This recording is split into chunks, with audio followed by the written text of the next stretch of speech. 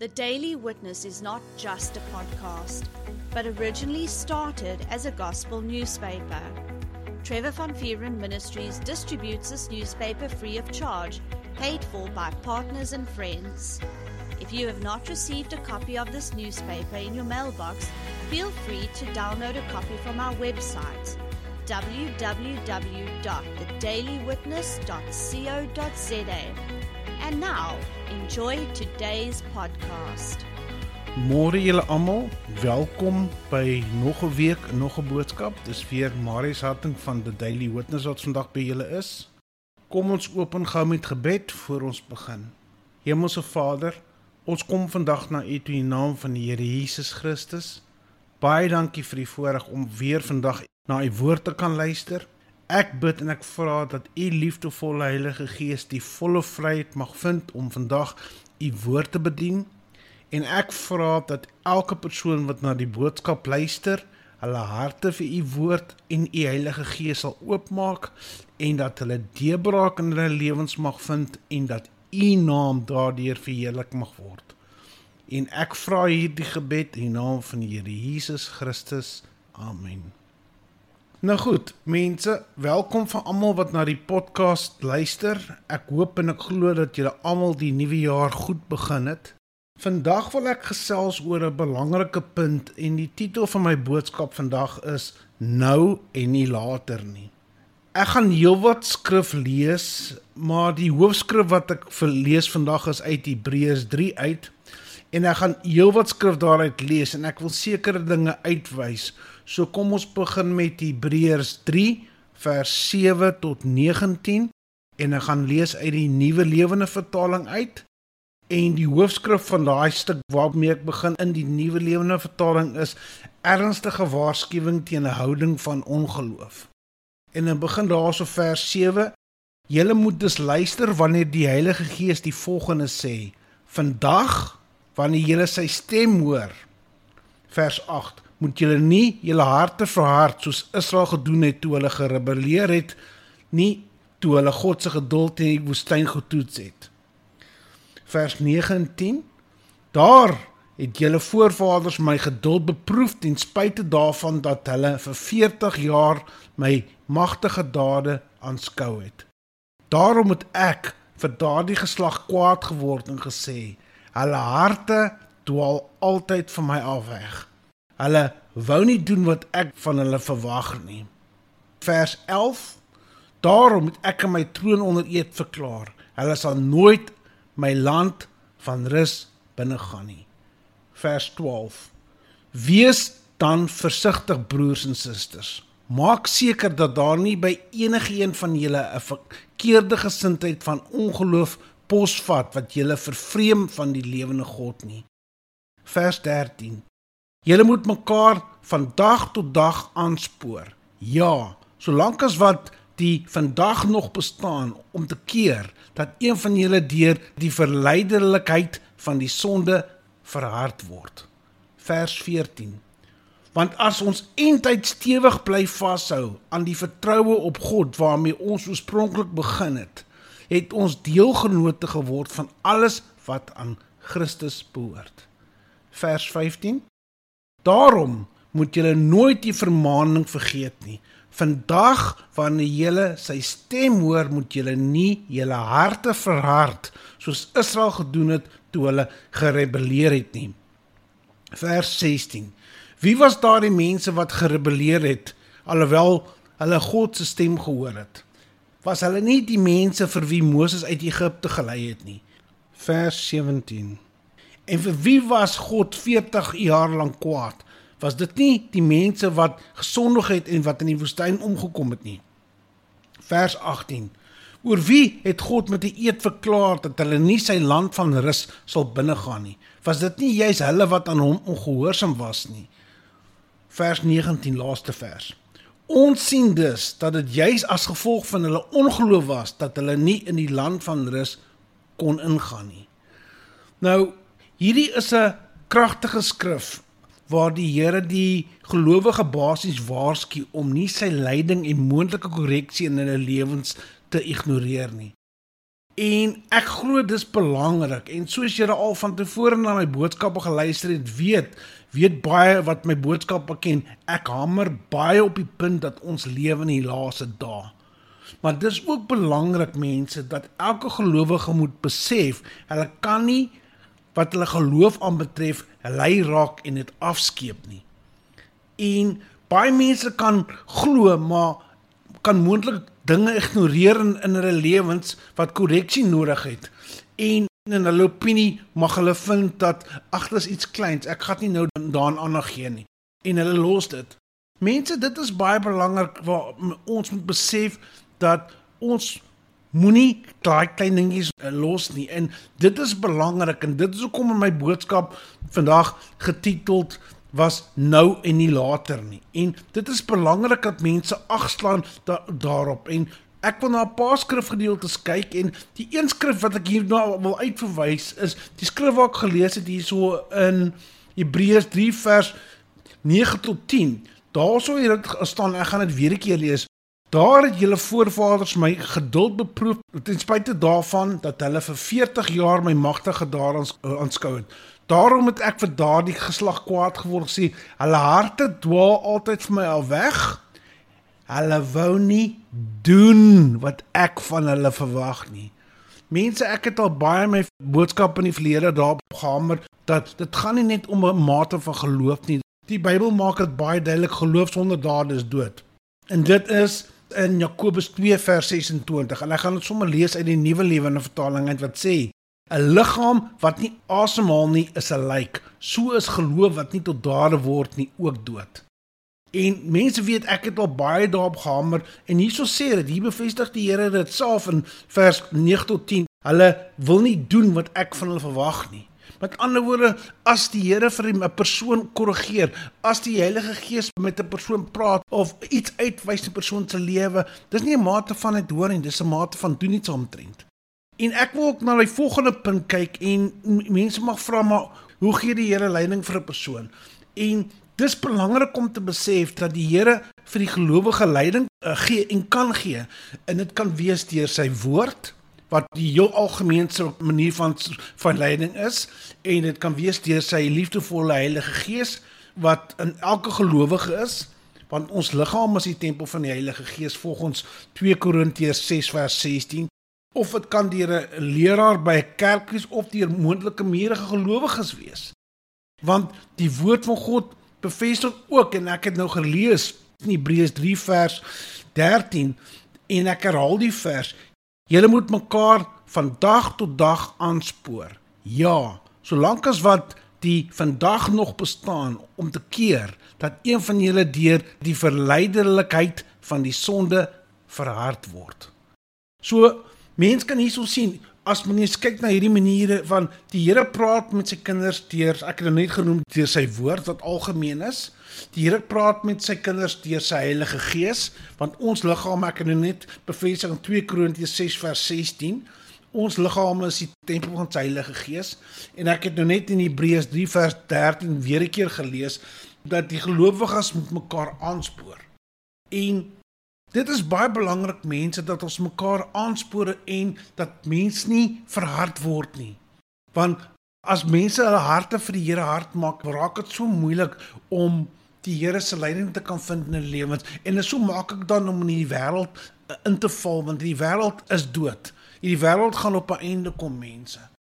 En mense wat in die wêreld lewe, ek het al van tevore in my vorige boodskappe genoem, dat mense wat in die wêreld lewe, hulle mag dit baie moeilik vind om geloof te vind, want hulle kan nie een voet in die wêreld en een voet vir God, en is of vir God of vir die wêreld, en ek het al in die verlede daaroor gepraat.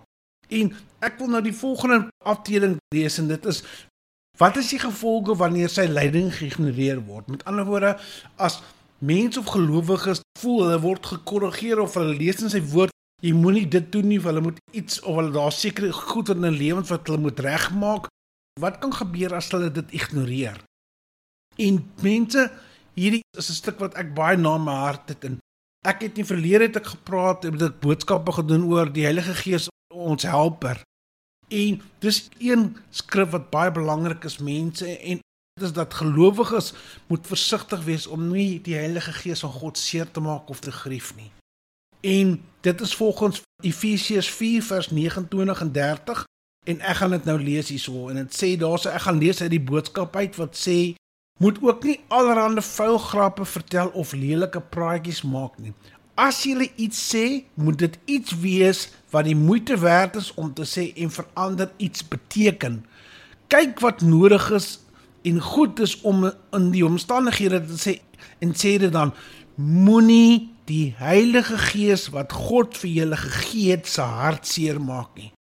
Dat die Gees in julle is die bewys dat julle aan God behoort. So sal dit bly tot die dag dat ons finaal van die sonde ontslae sal wees. Mense, dit was in Efesiërs 4 vers 29 tot 30. En daar bevestig dit, dat elke gelowige moet verskriklik versigtig wees en sensitief wees om nie die Heilige Gees seer te maak om te grief nie. En dis belangrik om, al is dit klein goed in die gelowiges lewe, dat as die Here dit op die gelowiges hart bring om dit uit te sorteer, dan moet daai gelowige dit nie ignoreer nie, maar hulle moet dit doen. En hoekom? Kom ons kyk wat sê die Here Jesus hieroor, en ek gaan lees in Markus 4 vers 23 tot 25, en ek lees in die Nuwe Lewende Vertaling uit, en dit sê daarso, elkeen wat kan hoor, moet goed luister na wat ek sê. Hy het ook vir hulle gesê, maak seker dat julle goed aandag gee aan wat julle van my hoor. Hoe meer julle luister, hoe meer sal julle verstaan, en julle sal boonop nog meer ontvang. Wie hulle oopstel vir my onderrig, vir hulle sal nog meer gegee word, maar vir wie dit nie doen nie, van hulle sal self die bietjie wat hulle het, ook weggeneem word. Hierdie is 'n baie kragtige skrif, mense. Dit is in Markus 4 vers 23 tot 25, en dit is waar die Here Jesus self gepraat het. En die Here Jesus wys baie duidelik hierso uit, dat mense wat nie wil luister nie, gaan die bietjie wat hulle het, ook verloor. En kom ek lees nog 'n skrif, dit is in Galasiërs 5 vers 7 tot 9, en ek lees weer 'n keer in die Nuwe Lewende Vertaling uit, en dit sê daarso, julle het so goed gevorder, wie het julle gekeer om die waarheid te bly gehoorsaam? Die idee kom nie van hom wat julle geroep het nie. Onthou, 'n bietjie suurdeeg maak die hele deeg suur. Mense, hier bevestig dit, as daar kleinighede in die gelowiges lewe is, wat nie reg is nie, as daar iets is wat 'n persoon pla, as 'n persoon vir die Here wil lewe, maar daar's iets wat pla, as 'n area in hulle lewens wat hulle weet nie reg is nie, en dit bly karring.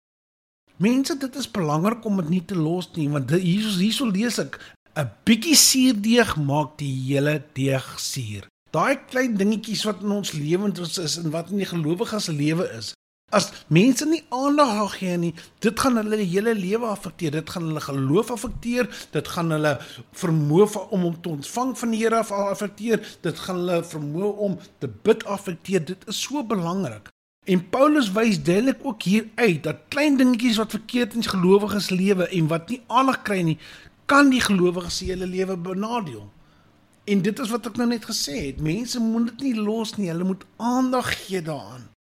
En ek het al na my vorige boodskappe gepraat oor hoe belangrik dit vir elke gelowige is om hul harte skoon te hou. En vir al die gelowige moet versigtig wees dat sonde en wêreldse verleiding nie hul verhouding en geloof in en met die Here benadeel nie. En ek herhaal die verse in Hebreërs 3 vers 14 tot 15 en dit sê daarso, want as ons eintyd stewig bly vashou aan die vertroue op God waarmee ons oorspronklik begin het, het ons deelgenote geword van alles wat aan Christus behoort. Daarom moet julle nooit die vermaaning vergeet nie. Vandag, wanneer julle sy stem hoor, moet julle nie julle harte verhard, soos Israel gedoen het, toe hulle gerebelleer het nie. En die volgende punt wat ek wil noem is toepassing. Hoe pas mens toe wat die woord nou hierso sê? En ek het van tevore al uitgewys dat dit nie net die pastoor of dominee of leraars en die kerk se werk is om die gelowiges te help nie. Gelowiges is veronderstel mekaar te help. Hebreërs 3 vers 13 waar dit bevestig dat die gelowiges veronderstel is om mekaar aan te spoor. Ek het dit nou genoem mense. Ek het nou nog genoem dat baie mense kan voel, hulle glo, maar hulle voel, wat is hulle funksie, waarvoor is hulle hier? En daar soveel gelowiges daar buitekant, wat nie weet, Here, waarvoor het jy my nodig nie? Mense, die Here Jesus het self al sê, die oes is groot, maar die arbeiders is min, bid vir arbeiders. Die beste ding wat enige persoon kan doen om mee te begin, is om 'n liggaam te wees vir die Here, om mense aan te spoor. As mense sien daar's 'n medegelowige wat sukkel, probeer hy gelowige aanspoor. As mense sien daar's 'n medegelowige wat moontlike behoefte het, en 'n gelowige is in 'n posisie om te help met daai behoefte. Dit is hoe ons mekaar aanspoor. Dit is hoe die gelowiges mekaar aanspoor. Daar's ander gelowiges daar buitekant wat nie eens in 'n ware God glo nie, wat mekaar so ondersteun. Hulle ondersteun mekaar se besighede. En dit is wat ons as gelowiges wat die enigste ware God dien, ook behoort te doen. En dit is waarvan Hebreërs 3 vers 13 praat hier. En dit is wat ons mekaar moet aanspoor. En dit is ook belangrik dat elke gelowige altyd bewus moet wees dat dit dankse die Here Jesus Christus se kosbare bloed en prys aan die kruis is, dat hulle gered is. Daar's soveel gelowiges wat glo en miskien mag vergeet, wat het dit gekos om hulle op 'n plek te bring waar hulle kan glo? Wat het dit gekos om hulle op 'n plek te bring waar hulle met die God die Vader kan praat? Mense van tevore was dit nie moontlik geweest nie. Ons het daai geleentheid elke dag deur gebed, danksy wat die Here Jesus vir ons gedoen het. Maar mense, ek wil ook graag hê asseblief, dink daaraan en onthou dit en wees dankbaar daaroor. En ek wil ook die mense herinner, julle weet ek is baie lief vir hierdie skrif, maar dit is ook belangrik dat elke gelowige hulle self nie net herinner van hoe hulle op 'n plek gekom het waar hulle elke dag met die Here kan praat en gesels en dinge met hom kan deel nie. Maar dit is ook belangrik dat elke gelowige hulle self moet herinner dat ons leef elke dag deur die Here se genade wat nuut is, volgens sy woord in Klaagliedere, en dit is in Klaagliedere 3 vers 22 tot 23. Ek gaan gou lees hierso. In Nuwe Lewende Vertaling, het sê daarso: deur die Here se troue liefde is ons nie doodgemaak nie. Hy hou nooit op om vir ons om te gee nie. Sy genade het geen einde nie. Op u ontferming kan 'n mens altyd vertrou, dit is elke oggend nuut. Nou mense, ek noem hierdie dinge net om te bevestig dat daar soveel dinge wat mense in Engels kan sê, you can take it for granted. Daar soveel dinge wat mense kan waardering voor verloor, en dit is die voorreg om die Hemelse Vader te kan nader, dankse die Here Jesus Christus se kosbare bloed. Die voorreg om die Vader te kan nader, om te weet sy genade is daar vir ons. Ons is in 'n sondige vlees. Die gelowige is in 'n sondige vlees. En niemand kan na die Here toe kom as dit nie vir die kosbare bloed van die Here Jesus Christus was nie. En dit is ook belangrik. Baie mense wat na die boodskappe luister, weet wat die bediening se geslagspreek is, en dit is geloof kom deur na die woord van God te luister. En die laaste woord, luister, is baie belangrik, want weer 'n keer, dis waaroor my boodskap gaan hierso, dit is om te luister. En dit is presies wat elke gelowige moet doen wanneer die Here die gelowige korrigeer, en dit is om te luister en nie weg te hardloop van om die nodige korrektiewe verandering te bring nie. Want dit is tot voordeel van die gelowige, want as 'n gelowige bereid is om te luister en bereid is om nodige veranderinge te bring, gaan dit groei voortbring en dit gaan ook hulle verhoudings met die Here verbeter wat seëninge bring. Want dit is ook belangrik om te besef dat al maniere hoe die gelowige se verhouding met die Here gaan verbeter, is deur gehoor te gee aan sy leiding. En baie mense kan miskien bang wees, en mense, daar is niks om voor bang te wees nie, want dit is een ding wat die Here Jesus so duidelik gemaak het. Elke keer dat hy, as hy mens geroep het, gesê, moenie bang wees nie. Dit is een ding wat mens nie moet wees nie. Mens hoef nie bang te wees as ons na die Here toe gaan nie. Hy gaan ons nie veroordeel nie. Romeine 8 vers 1 bevestig, daar is geen veroordeling vir die wat in Christus Jesus is nie. Maar dit is ook belangrik dat ons nie 'n hart van vrees het nie, ons het niks om voor bang te wees nie. En dit is al manier hoe die gelowige se verhouding met die Here gaan verbeter, en dit is om gehoor te gee aan sy leiding en nie bang te wees nie. Die gevolg daarvan is dit bou vertroue op. En die woord bevestig dit, en ek gaan lees Matteus 25 vers 21, en ek gaan lees uit die 1983 vertaling uit, en dit is waar die Here Jesus praat oor die gelykenis van die getroude slawe. En dit sê daarso, toe sê sy eienaar vir hom, mooi so, jy is 'n goeie en getroue slaaf. Oor min was jy getrou, oor baie sal ek jou aanstel. Kom in en deel in my vreugde. Nou, die punt wat ek hier wil uitwys is die laaste stuk. Oor min was jy getrou, oor baie sal ek jou aanstel. Met ander woorde, as ons na die Here luister en as die Here met ons praat, daai verhouding, dit bou vertroue. Dit bou vertroue wat ons in die Here het en die Here bou vertroue in ons. As ons vir die Here kan wys, ons is getrou aan hom. As ons vir die Hemelse Vader en vir sy Heilige Gees kan wys, dat as Heilige Gees dinge op in ons lewens uitwys wat aandag nodig het, en as ons die nodige moeite doen om aandag te gee daaraan, dit gaan uitstaan. Die Hemelse Vader en die Here Jesus Christus gaan dit sien daarso. Dis waar bevestig, oor min was jy getrou, oor baie sal ek jou aanstel. Die Here gaan ons nie toelaat om die goeie van die lewe te kan geniet, as hy sien, dat ons nie bereid is om na hom te luister nie.